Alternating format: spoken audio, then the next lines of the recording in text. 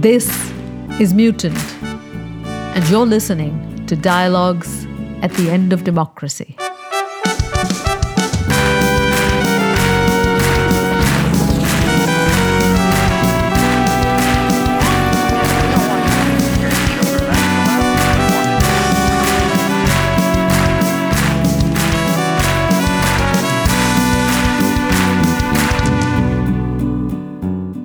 We have spoken over recent episodes of cruelty, of violence, of our new civil wars, where the polity itself is locked into a sort of stasis of relentless hostility.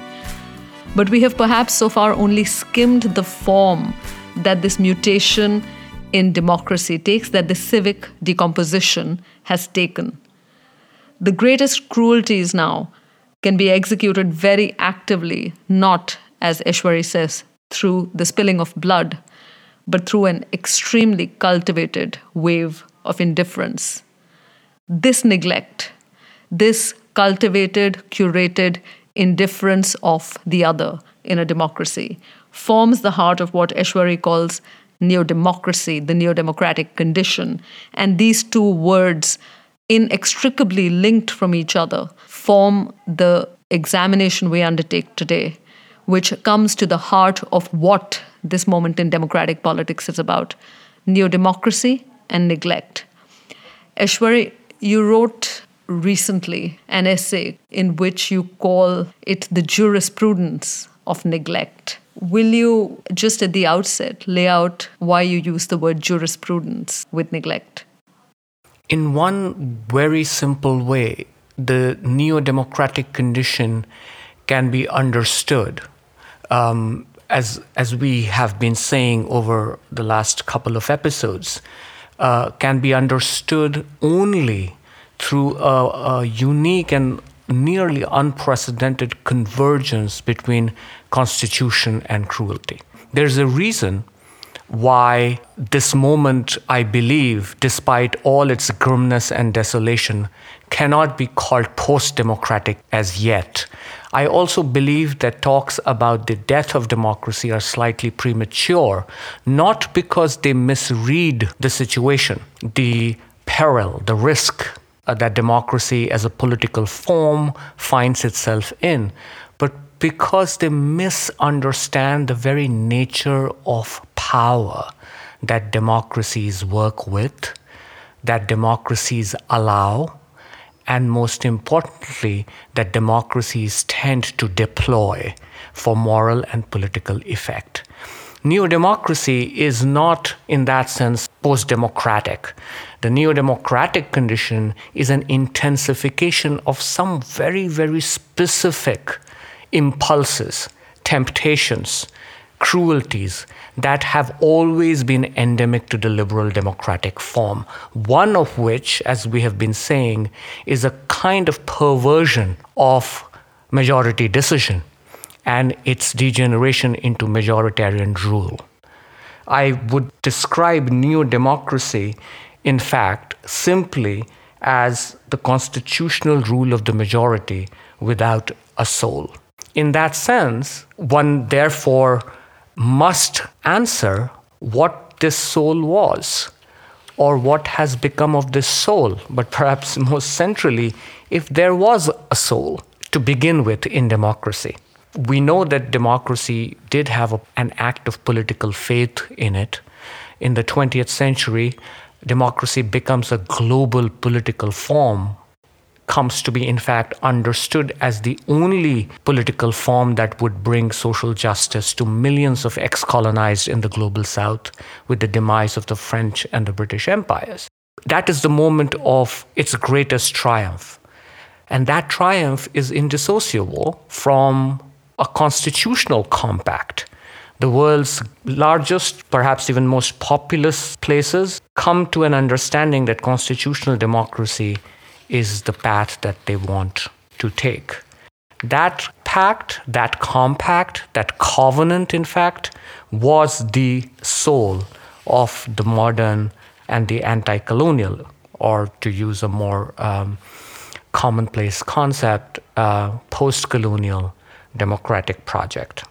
What remained unexamined and what was completely left behind was the kinds of impulses and temptations, the kinds of moral psychological habits, to use Ambedkar's word, that remain unaddressed and became at one and the same time both more powerful and more oblique as new forms of political and social life began to emerge in the colonies. Democracy as a project at that moment acquired certain traits, certain attributes that were never fully addressed, let alone eradicated. One could go on and on about the number of accomplishments of that democratic project. One could also go on and on about the sheer sweep and ambition of that democratic vision and promise. But all of that has been done. What remained unaddressed and what has since then been completely ignored are the common habits, our common virtues and vices that over a period of time begin to fester into something more. And it is in that sense that we ended the last episode talking about etiquette and civility and the ways in which those very normative ways of behaving in a liberal and an urbane democracy could hide perhaps some of the greatest desires, fetishes, and even will to cruelty. Our understanding of democracy must take into account, perhaps most importantly, this singular feature, that what we today call a democratic society, some of the world's largest ones, most populous ones, democracy still continues to be an identifying concept. No matter how close we look or no matter how close we come to tyranny, democracy is the single most identifiable feature of these kinds of governmental systems, social and political systems, of constitutional systems. And this is why I believe that in itself, we need to understand the current moment as an intensification of the democratic desire, as an intensification of certain privileges that democracy promised.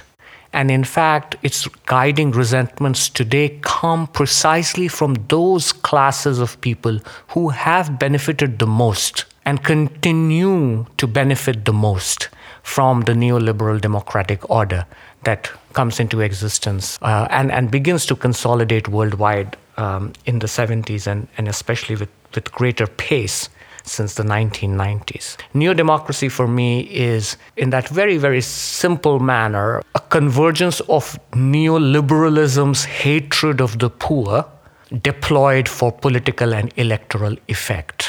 Neodemocracy is not simply an exhaustion of neoliberalism. It takes, in fact, from neoliberal hatred of the poor a certain kind of moral psychology or mentality and grafts it into a new form of electoral calculus. This is what I call the majoritarian rule without a soul. You just touched upon the hatred of the poor. And there's something here that I'd like to discuss and to help understand is, in March 2020, for example, when the lockdown began, and in India, we saw that at 4 hours' notice, hundreds of millions of daily wage laborers and menial workers and construction workers were all left to fend for themselves on the roads. Transport shut down, absolutely no arrangements, no notice, nothing made for them to get back, often hundreds of miles to their homes at different parts of the country. These are the hands and bodies and backs that build the country. And yet, at the snap of a finger, there they were. And what is appalling, what is devastating about that moment, much is devastating about that moment, including, something searing from a piece written back then by Arundhati Roy, where one of the laborers she spoke to on the road said, maybe they don't know about us. Maybe they don't know we exist. Maybe they forgot we exist, right? That is one part. But the other is that this thing that we call civil society, there was exaltation in the weeks that followed that, unlike other parts of the world where violent protest had broken out, where looting had occurred and so on, the civility with which the Indian poor took the asceticism with which they took that was fetishized as a civilizational accomplishment. And there's something going on here that it's very hard to understand, where we have become so dehumanized that that kind of brutality, cruelty, and neglect of the poor results in us celebrating our civilizational goodness. What is going on here?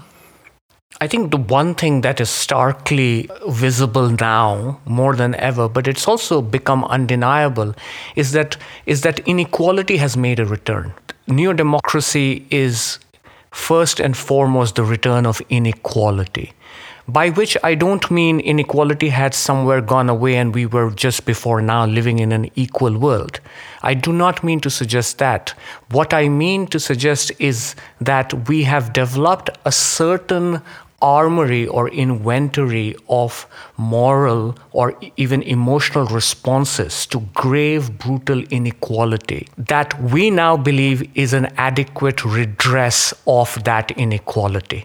It is enough, for example, to express a certain kind of rhetorical solidarity with the poor, or express a certain kind of solace, or perhaps lurch into a language of empathy with the poor, so that the fundamental systems of inequality, the structure of this brutalism, can remain in place and even be celebrated as a civilizational triumph of asceticism over death, ascetic victory over a collective death. And the paradox of this form of neoliberal and neo-democratic redress to inequality, the paradox of this return of inequality into the mainstream, is that it now revels, it now celebrates not just the inequality of our living, the many ways in which we live unequally.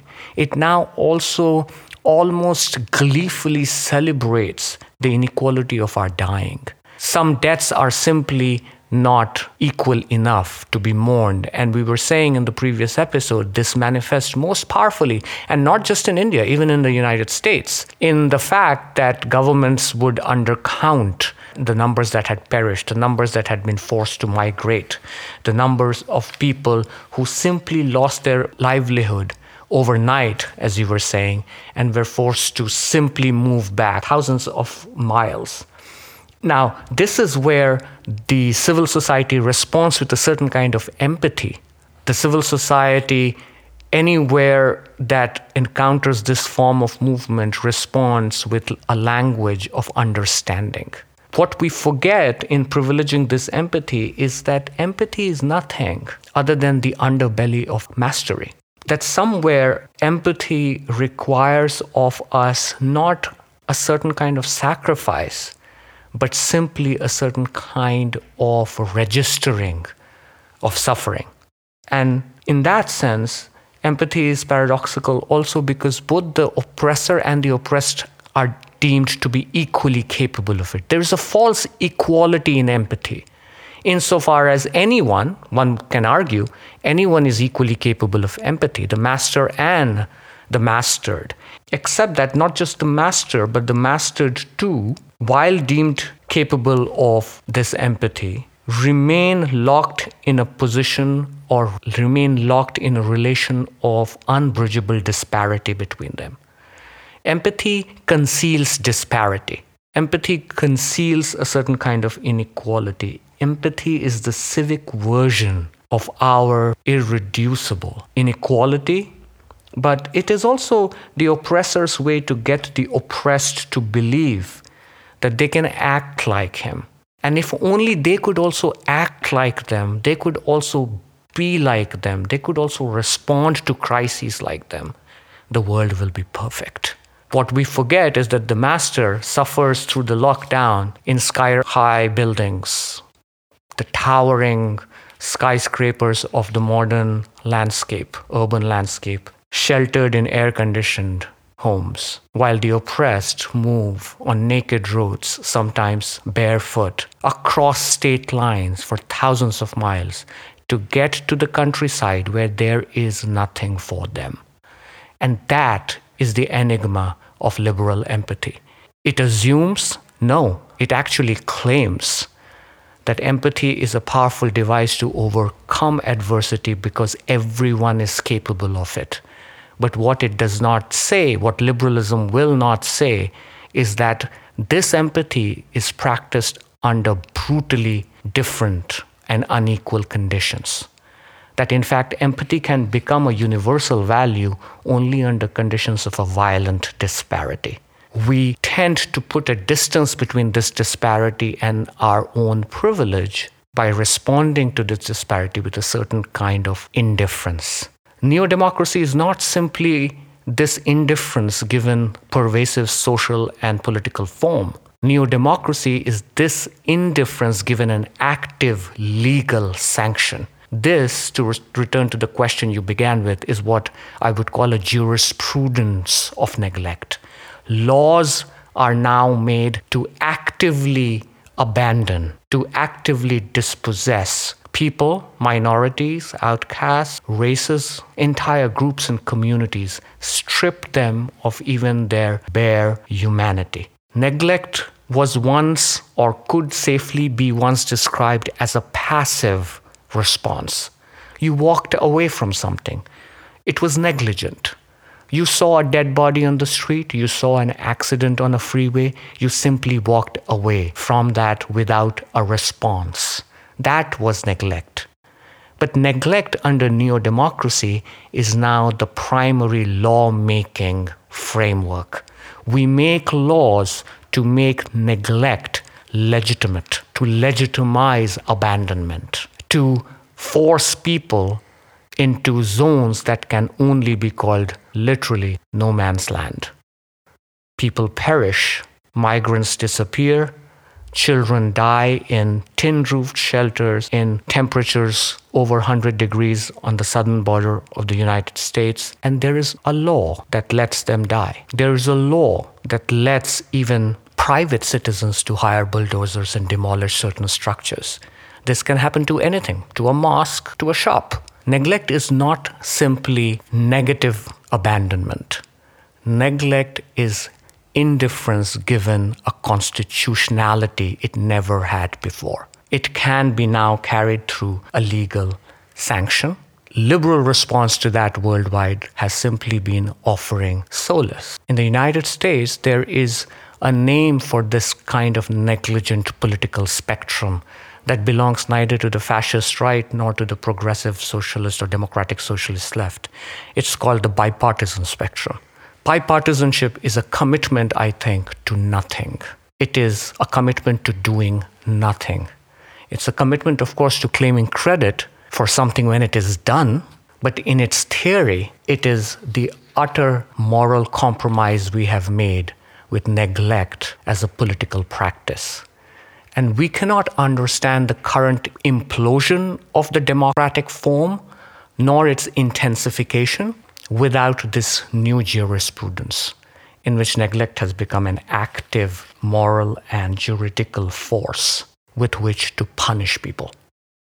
This neglect, by its nature, as you have just illuminated, is deployed, actively deployed, towards the poor and towards the large swath of the dispossessed. They could be on racial, on caste, on religious, on gender, and on economic lines. But the question I'm trying to come to, the phrase that you used earlier, the hatred of the poor. Two parts to this question. One, why do we hate the poor? And when did poverty stop being our great shame and become theirs? When did it stop being a shame for a nation that its millions and billions, literally sometimes hundreds of millions, are starving? And when did it start being their shame to have nothing? In a very straightforward sense, when we realized that neither shame nor hypocrisy were impediments to a certain kind of democratic life, that we could have democracy in a world that now believed neither in shame, inadequate as it is, but there used to be a certain shame attached to a certain kind of, in a most political sense, a certain kind of political accountability. Just about 30 years ago, if some of the largest countries that even today have some of the world's largest rail networks, for example, to take one example of public infrastructure, which is the first thing that is allowed to fall into neglect, public infrastructure. Just about 30 years ago, if there was a massive train accident, a derailment of the train, one of the first things you would hear is that a cabinet rank minister in India would offer a resignation, and it would be immediately accepted by the head of the state or the prime minister.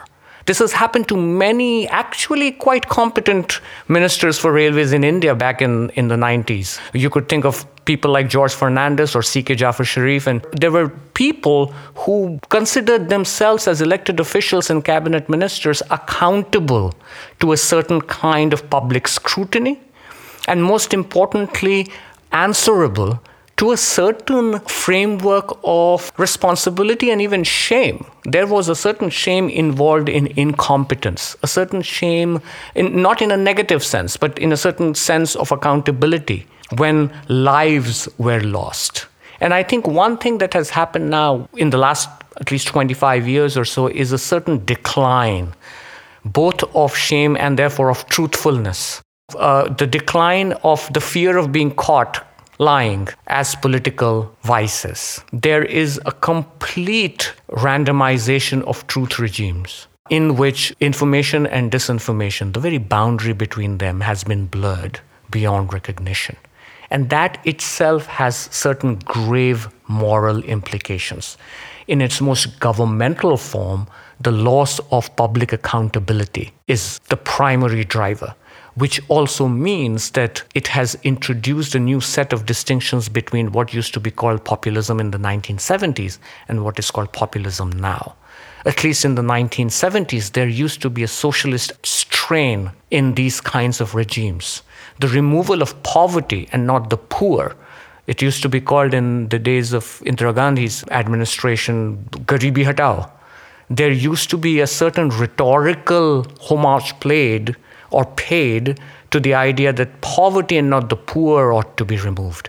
I think we have seen a moral slide, and therefore the comparisons we encounter repeatedly between that period of the emergency and today, to me, sound a tad too hasty, if not lazy. There are decisive qualitative distinctions between these two moments of implosion of democratic norms, let us say, for the lack of a better word. But there is another irony here. I think this is important because, especially in light of what we were saying about empathy. And the irony here is that we live now in a society of unbridled enmity. We live in a society in which any criticism is seen to be a personal, almost physical assault on someone.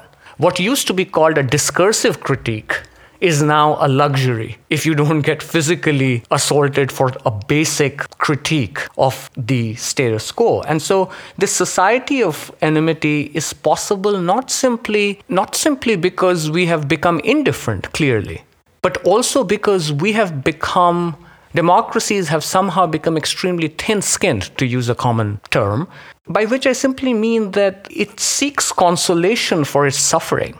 It seeks consolation of its suffering by reducing all the responses and all the experiences, the very viscerality of suffering, in fact, to psychological categories. You were saying that millions could be made to move across a subcontinent, sometimes barefoot. We had stories of people trying to bicycle from Mumbai on India's west coast to the hinterlands of Bihar and Uttar Pradesh on bicycles with little children on the back of a bicycle. And what we did at that time was offer consolation. We offered psychological responses to systemic brutality. And that is very, very profoundly new.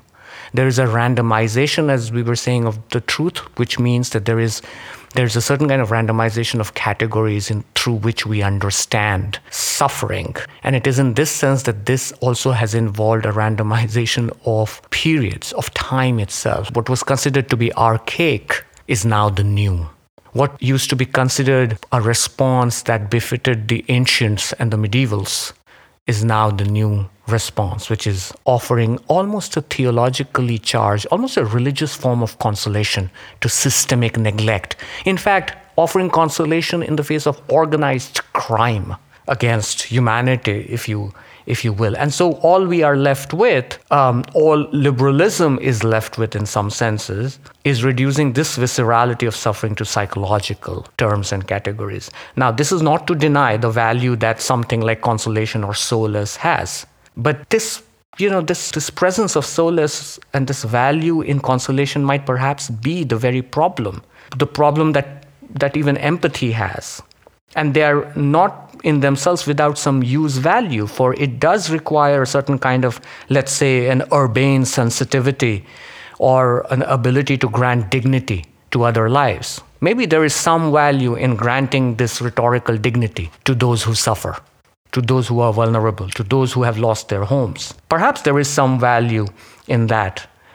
But in every such instance where we respond to systemic neglect by offering consolation, what we do ignore is that response is tactically limited to questions and to matters and to words and languages that are circumscribed by one's own sense of the world.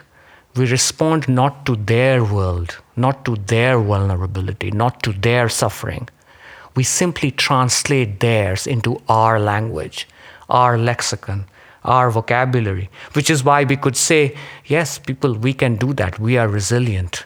I can fast for 4 days and they can walk for 4 days. And we believe that there is an equivalence between these 4 things, that somehow walking for 4 days in the heat of the subcontinental May, the furnace that the Indian summer is somehow equal to keeping a fast in Navratri. We translate and create a fake equivalence, which simply means that our response is now confined to our own sense, our own rituals, and most importantly, our own laws of the world. And in that sense, empathy or solace can never be very far from rhetorics of resentment and betrayal. They very quickly tip onto the other. One morning, you have expressed some solidarity with the farmers. Next morning, you see a traffic snarl, and it tips over into a resentment of the farmers. One morning, you are celebrating their democratic resilience. Another morning, you are just aghast that a modern city can allow something like this to cause inconvenience to millions of commuters. The problem with offering solace is that it is more about the urbane citizen than about the resistant peasant and farmer. The surge of empathy for poor in times of a global biological crisis, as you were saying, of the pandemic, which threatens everyone. A pandemic truly threatens everyone. But, the response that we have towards the poor in times of such biological crisis is not very different, and not, in fact, of a different order from a visceral hatred of those very poor people, as opposed to our disgust with poverty, which can be unequivocal. The hatred of the poor compresses within it both a spiritual love of the poor. And remember, in the Indian epic traditions, the Ridra Narayan is a category. The poor is the most intimate with God himself. So there is a certain celebration of the poor. And then there is a visceral hatred underlying that. And this is the ambiguity that cannot be expressed within conventional categories that we sometimes use, such as neo-fascism or fascism itself. We need a different set of structural and conceptual awarenesses. We need a new set and constellation of conceptual and structural transformation in our fundamental commitments in order to understand when we let active neglect become a liberal democratic norm. And that is what neodemocracy, for me at least, does. Staying with this intersection of neglect and modern life is our aversion today, therefore, to sort of extrapolate from what you've been saying, is our aversion less to killing than to blood? So I think how you're positing neodemocracy allows us to do is to understand this process by which we have gotten crueler and crueler in blander and blander means, via blander and blander means. And a small example, for instance, is that a lot of animal lovers find it possible to, say, abhor animal death, butchery, that kind of visible bloodletting, at the same time demonstrating an absolute indifference to this kind of mass death on the roads, which occurs without any spilling of blood. So in a sense, how do we understand the contours of neodemocracy? That's a great question moving forward, because we do need to highlight the underside of what we've been calling jurisprudence. And much of what has become part of an urban repertoire of responses to suffering, to vulnerability, to almost derelict sort of existence is, as I was saying, a kind of cruelty that can be deployed for political effect. Right? Neodemocracy can become a governmental form only when it has an electoral sanction or even mandate behind it.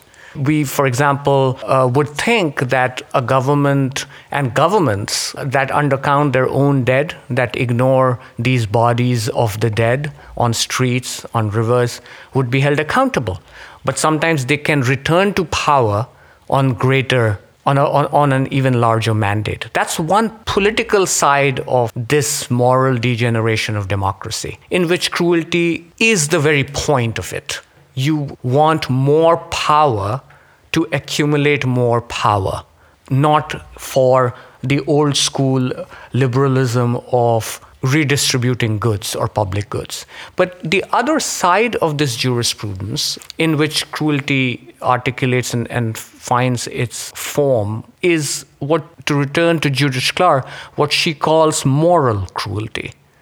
Right? Moral cruelty is not dependent on political effects or electoral mandates. Moral cruelty is a regime of habits, is a form of moral conduct, and its sole purpose is the repeated humiliation and degradation of the other person, of the unequal, to the extent that that person refuses to, or perhaps more tragically, loses the very ability to trust either another person or himself. Moral cruelty is the form of violence without blood that functions by making distrust the most pervasive element of a democratic life.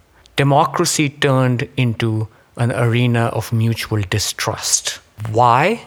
Simply because people have been unequivocally told that they should not look up to any sort of moral authority for any sort of redress. In fact, they should accept certain kinds of suffering as the sacrificial price to be paid for the good life, for the better life. One remarkable thing about the neo-democratic condition is, while it can explain several common tendencies and patterns around the world, there is one distinction which, among others, which I think we should return to, which is the question of infrastructure and the question of fascist competence, as we were saying.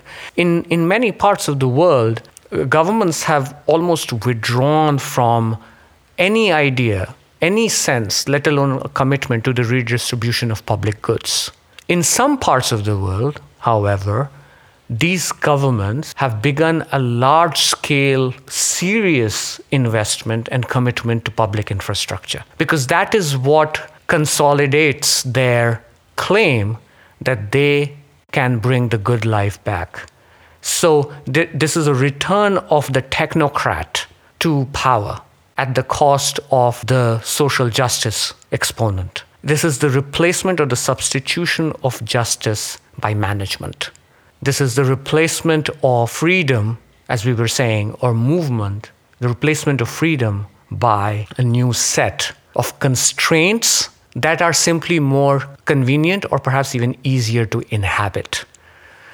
The neo-democratic condition is not simply a certain kind of partisanship that we now see in the judiciary worldwide. It is also the weaponization or the politicization of infrastructure. One could argue that this was always a political question. Who lived on which side of the tracks was always a political question. But we now see that coming to a new phase of intensification. And that is where I think it is important to remember that when we say neglect, we don't simply mean abandonment of populations. We mean a new form of management, a new rise of technocratic competence that is backed now by a theological energy, by a religious zeal, by a majoritarian pursuit of power that is infinite. Its appetite for power is infinite, but it speaks in the language of a monastic renunciation. Those two things is what we were calling a few minutes ago the randomization of historical time. The complete breakdown of any sense that we were ever secular or modern. The complete embrace of a religious charge taken to a fanatical extreme. Only this time, by its side, is a new language, a new competence and skill, and most importantly, a new love of technology. As Derrida says, religion and technology were always meant to go together. And when they combine, there is very little that separates us from becoming a murderously consensual society. We sign up to a murderous consent. That is what we could call a society of enmity. It is underpinned, however, by a very, very legal and legitimate agreement between citizens who have signed up for it. And following Ambedkar, this is what I call India's caste contract. Our voluntary surrender to a fanaticism that today rides on our technological infinitude, a barbarity that is at once archaic and intergalactic, which defines the planetary, in fact. It's fortuitous, it's almost serendipity that you arrive at the planetary, because my question was going to be about just this, about the planetary. We exist today, this new political form exists today at a time when we are looking virtually also at the annihilation of our species itself. No matter where one stands on the spectrum of belief, the one thing that's not subservient to belief is climate change. Whether you believe in it or not, it is occurring. The climate crisis is probably the greatest threat since the dawn of the species to our very survival. And it does not seem to be accident that this new political form and neglect has come to be at this moment. They also mark our relation with the planet itself. How do these sort of different dimensions, neglect, technology, and the form that you call neodemocracy, inform, our relation at planetary scales and change how we are addressing climate change or not addressing climate change as a species? We are actually not responding to climate change. I'm glad you bring this up as we close the episode, because I think there is nothing more powerfully negligent right now than the sort of denialism surrounding the plain fact of global warming, the plain fact of human suffering in face of and because of climate change. And there are two things that I'll say in closing here. One, what I call neodemocracy is also a choice. We have made a choice, or this society of enmity we live in, this jurisprudence of neglect we live by, is actually dependent or is drawn from a moral choice. And that is simply this: given a choice between extinction and inequality, the neo-democratic condition is such that its political subject will rather choose extinction than it will choose an equal world. There are vast swaths of the human species right now that are often governed by or live under democratically elected governments, which we call in political theory liberal democracy.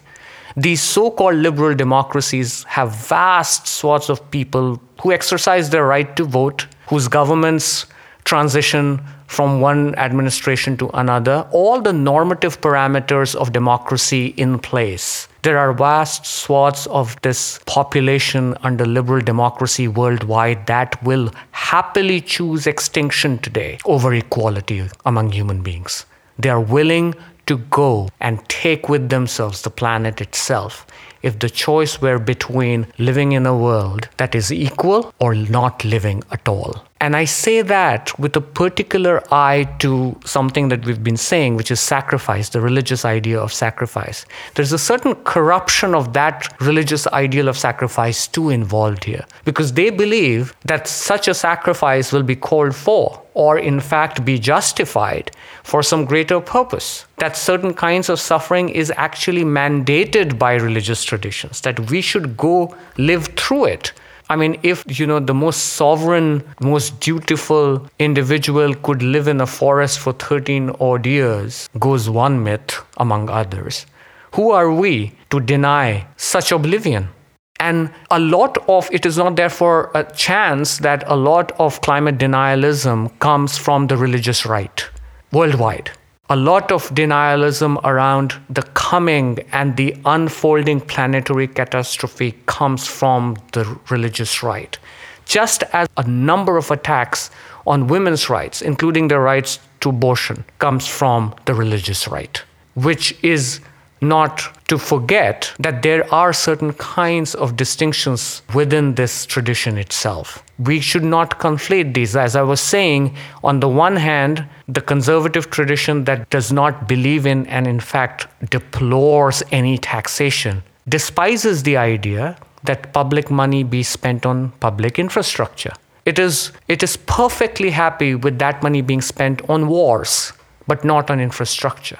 On the other hand, there are some parts of the conservative right that actually believe in infrastructure, that want to make urban life smoother. And that takes us to another problematic of the electoral mandate, that takes us to the very kinds of, the many kinds, in fact, of resentments and disappointments that make democracy today.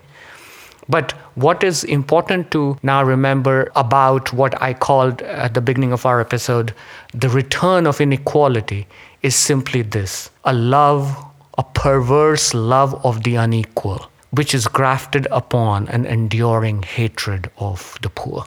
That paradox needs to be understood. These two things have come together, which is why vast swaths of the democratic populace today will happily take extinction than it will take public transport.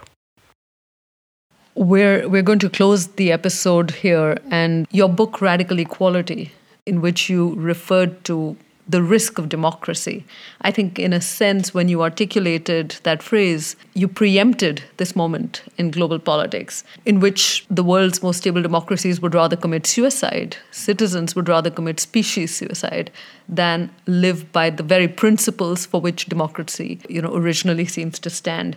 And I think at the heart of this phenomenon is the figure of the majority. And the majority, along with that other figure that has come to mark this moment, the migrant, should be where we go next. As we understand how majority decision, that you forewarned, often has a tendency to turn into majority rule, has come to rely on an intensified democratic mandate to run away with democracy itself. We'll be back on Mutant, taking another letter of the alphabet and building this dictionary of our political present and future. Thanks for listening.